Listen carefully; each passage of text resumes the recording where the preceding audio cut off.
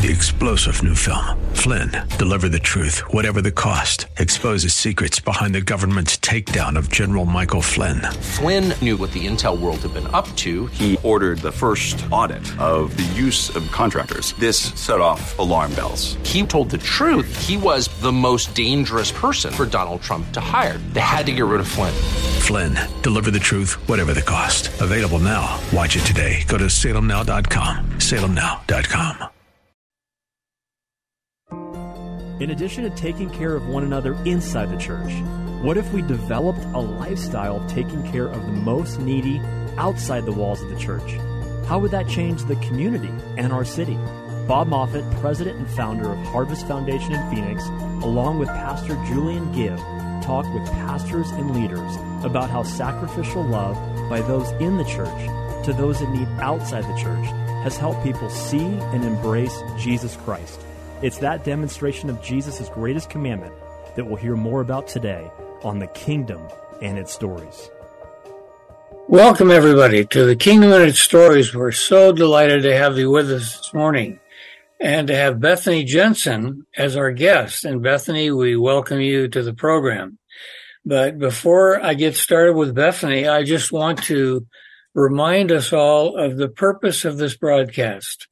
The purpose is to interview people who can challenge us by their lives to examine how we can better be Jesus' hands and feet in our lives, in our arenas, the arenas where God has put each of us individually. So Bethany, welcome. We're delighted to have you with us today. Thank you so much. I'm really honored to be here. And yeah, just so excited to get to share my story and the stories of so many other young people around the world who are truly making a difference and honestly saving lives. Bethany, give us the elevator speech. Who is Bethany Jensen? You know, in so many ways, I'm just a daughter of God, right? I think that's, if you look at that as my first identity, that means everything that I do needs to be in alignment with what is He calling me to do. And it's led me to a lot of things that I didn't expect I'd ever be led to. I grew up in Oregon, so in a place that's known to be a bit more, you could say, having very diverse opinions on things. And that's to put it mildly. Right, a very mild way of putting it.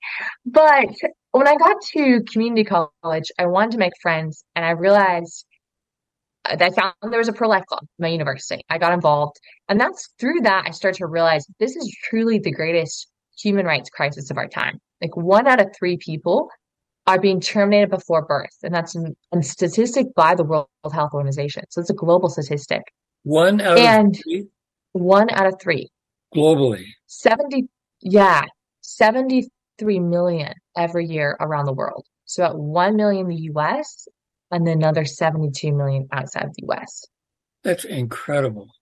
Go ahead. And when I started to get to know this, I realized the weight of it. And I thought, man, this is hard. I was facing opposition at my university. I realized that there was a very few people, even amongst the Christians who I knew at college, who were willing to tackle this issue and talk about it and do something about it. But that made me eventually realize I have to do something, because it's the people who we always respect, people like MLK. You know, we say, wow, I wish if I was in that time in history, I would have done something. But how often do we actually examine what are the situations that we have today, which are similar to what MLK had, which is injustice that is unpopular to stand up against, unpopular to fight, and how often do we actually go and tackle those situations? And those are the true modern day heroes, right? Like as young people, we love to watch those, hero movies and the Avengers and whatever those are. You like hope that, I was going to be the one to save, that person whose life is in danger. But I think we sometimes forget that we actually have a modern day story playing out, and we have an opportunity to step into that today. And so you saw an opportunity for you to step in to that crisis, this crisis. I did. And I realized that I had to do something. I ended up actually going to Auschwitz when I was in about 19 in college. And I remember standing there on the memorial where, 1.5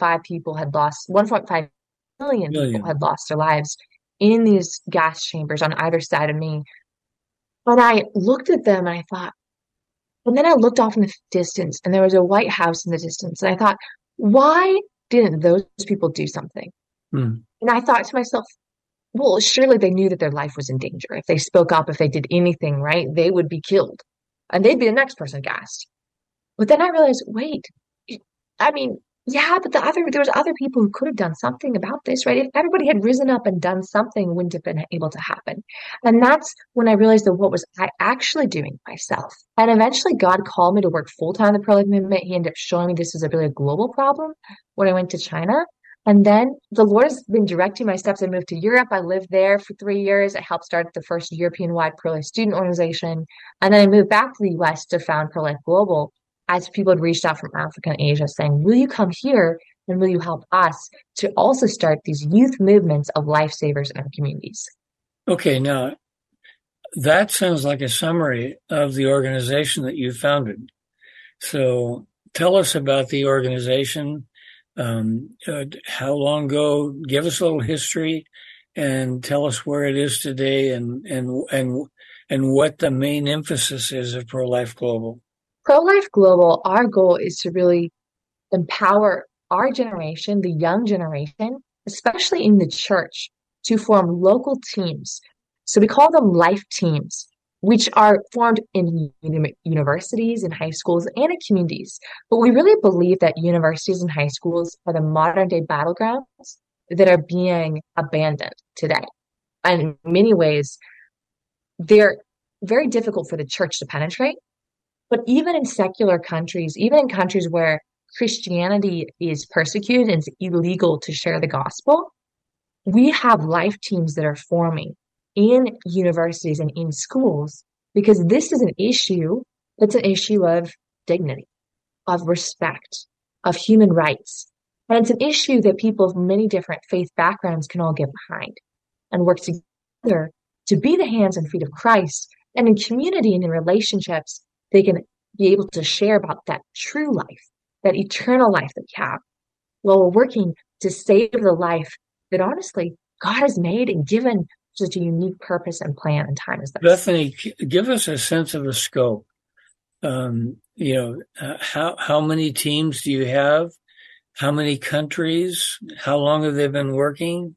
Yeah, great question. So we're only 2 years old, so we're young, fresh.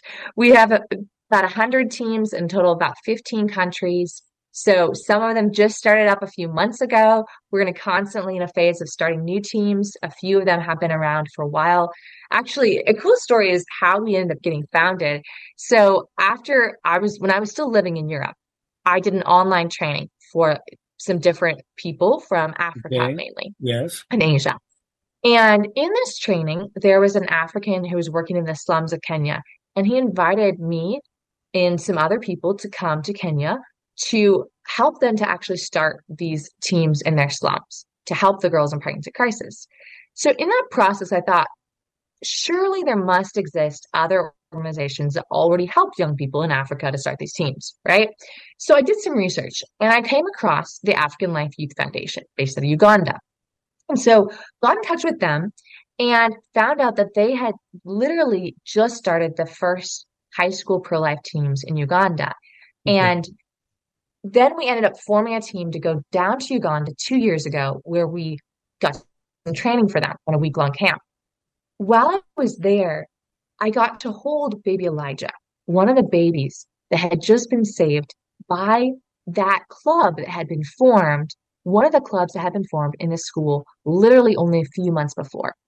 And these students had found out that some of these students are Muslims, honestly, and they'd found out someone in their community was pregnant, one of the girls in their school, and they would find out, oh, she's going to get kicked out of her home. And I don't know if you're aware of this, but in Uganda and Kenya, it's a massive honor and shame culture.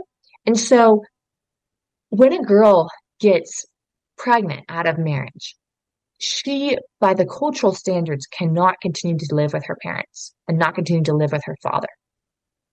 because it's this massive cultural shame.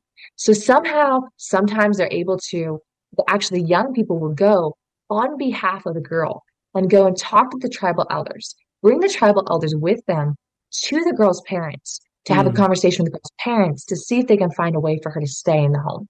Wow. And sometimes that's not possible. And so then the students themselves will pitch together money to buy a mattress so that she can then live with her grandma.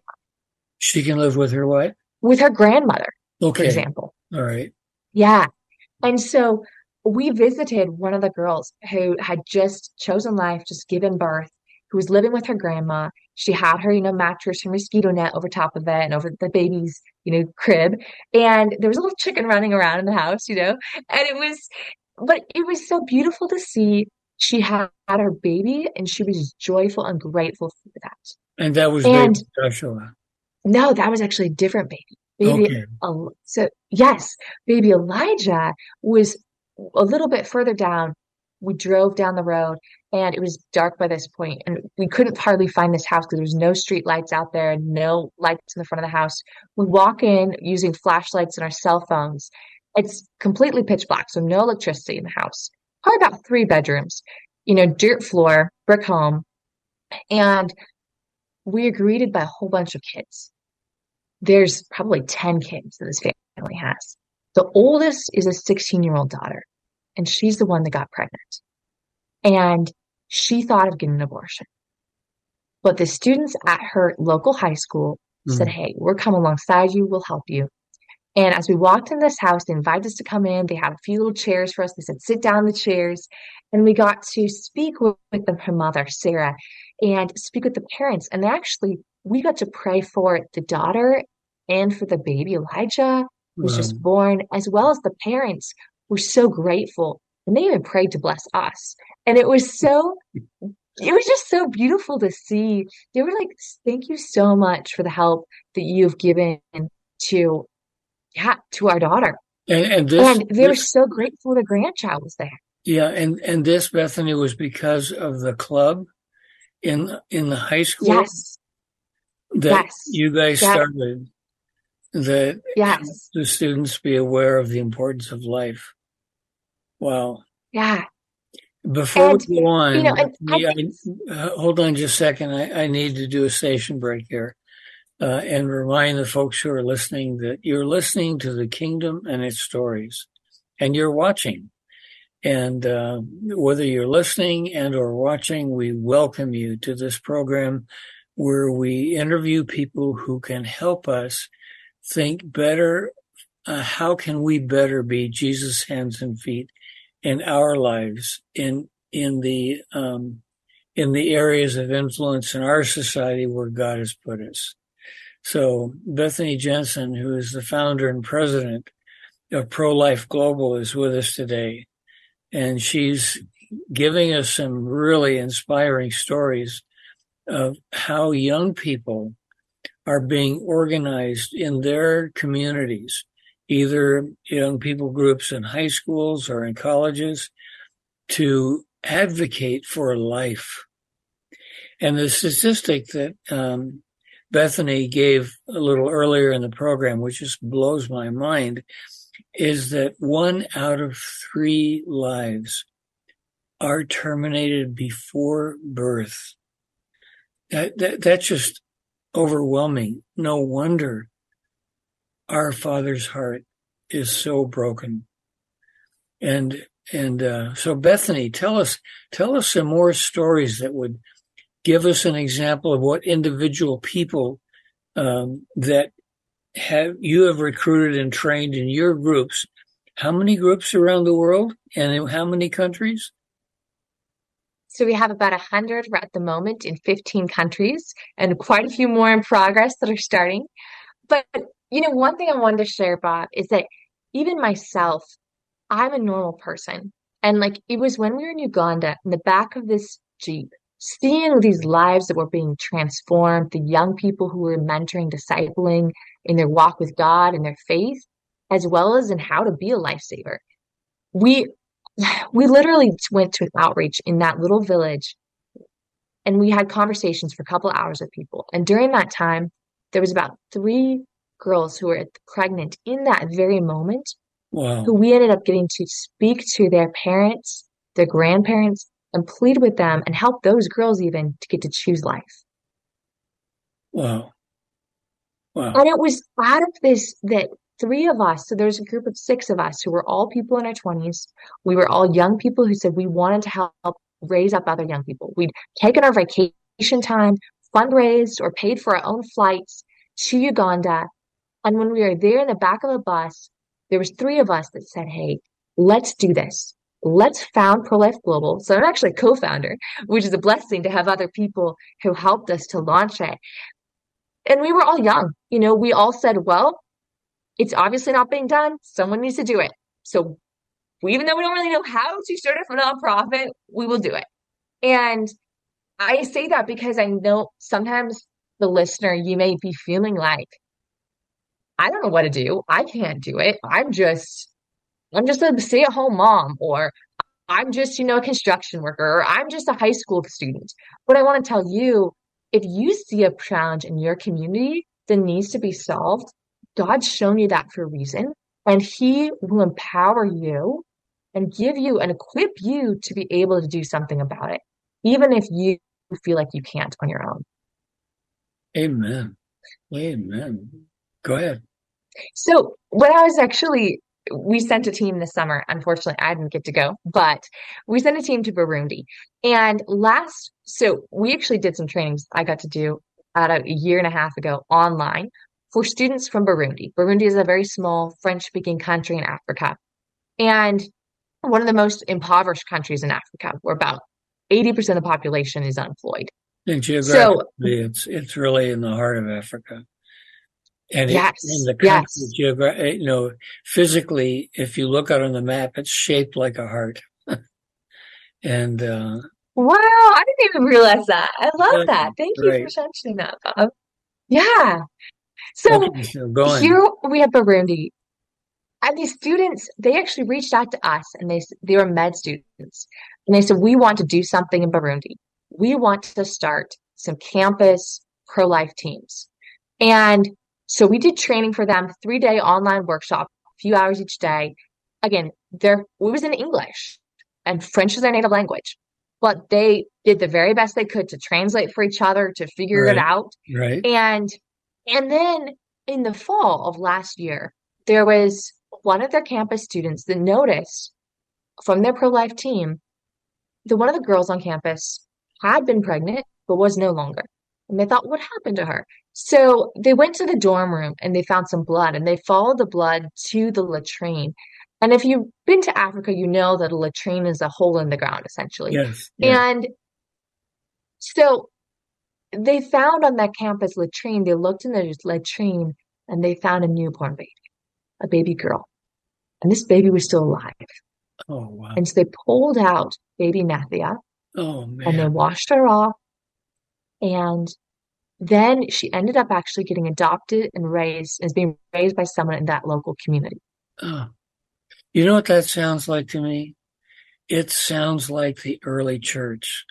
I don't know if you've read some of the histories of the early church, but that's exactly what early Christians did. They went to the latrines, they went to the garbage dumps, and they picked up live newborn babies, and they adopted them and they raised them. And that's one of the reasons that the Christian population in the early Roman Empire grew so fast, is because of all these adopted children that had been rescued out of latrines and garbage dumps. Wow. Wow. That is, so they found this live baby in an African latrine, and it was adopted. Yes. Yeah. Oh, man. Yes, she's now, they just sent me a video of her running around and wearing a cute little dress, She's now about a year old. And and it's just so beautiful. And Nethi is only one of at least 15 babies that these teams in Burundi have helped us save over the past year. And it's just, the crazy thing is, for me as an American, I've had conversations with people about abortion. But there's few times where I can say I don't even know if I have directly helped to save a life. But I feel so humble and honored to be able to say that I was able to share with someone else how to do it, and they did. And it's beautiful because this is not just happening in like Africa, also in Asia, in Southeast Asia, where we have some leaders that we trained in March. We went there, we did training in person. A few weeks ago, I got a phone call from one of our leaders, and he said, there's this girl down in this rural area who she got pregnant and she gave birth, and she's blind. And she's been living with a few men who are her caregivers. We don't know how she got pregnant. The question's not that. Yes, the mother. Yes, the woman who just gave birth, the mother, was blind, right? So, but the caregivers refused to let her into the house after she was sent home from the hospital. And so she was living outside in the rain with her newborn baby.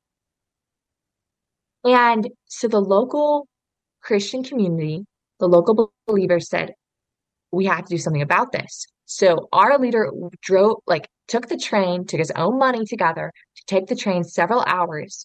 And he doesn't even work. This is his full-time ministry, is working the pro-life movement. So he and his wife live off of very little money, $100 a month. And they took the train down to visit this girl. They were then they spoke with a local, pastor and his wife.